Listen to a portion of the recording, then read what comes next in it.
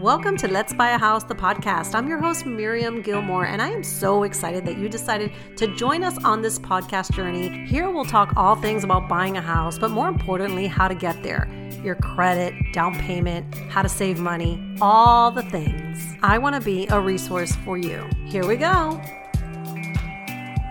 We're living in a time that so many people have an opportunity to make money outside of their jobs, and this is called the side hustle.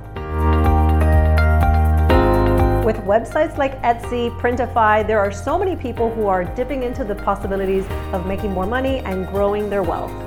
With that said, how could this affect your income when buying a house? So many people who have a side income and want to use it as income when qualifying for a home, you want to take note.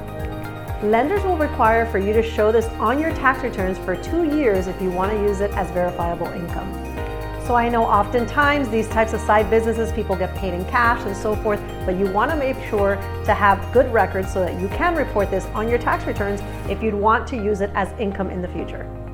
I am all about the side hustle. I love the idea of creating something from scratch and being able to sell it and put it out there at the same time as putting more money in your bank towards your savings or your financial goals. If you have a side hustle, share it with me here. I'd love to know about it.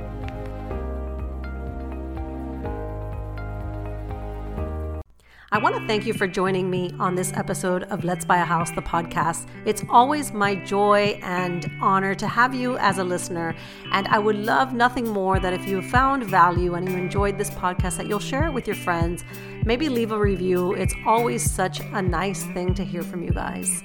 I'd love nothing more than to connect with you guys on other platforms like Instagram, Facebook, and my personal favorite, TikTok. I'll see you next time on Let's Buy a House, the podcast.